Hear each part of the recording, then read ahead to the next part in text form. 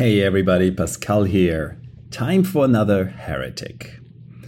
You know the feeling. You should have done this thing, but you didn't.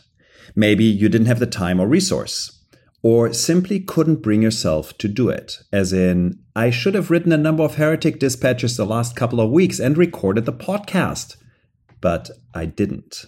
Of course, I can give you numerous reasons why it didn't happen.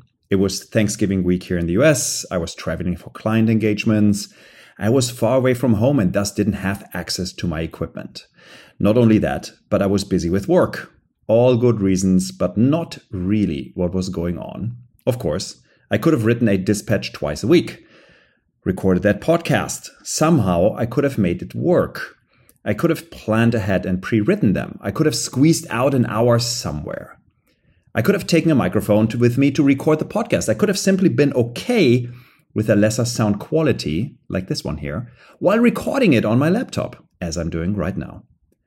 But that is not how it went down in reality. In all honesty, I was just too fried and simply didn't have the mojo to sit down in front of my text editor and write.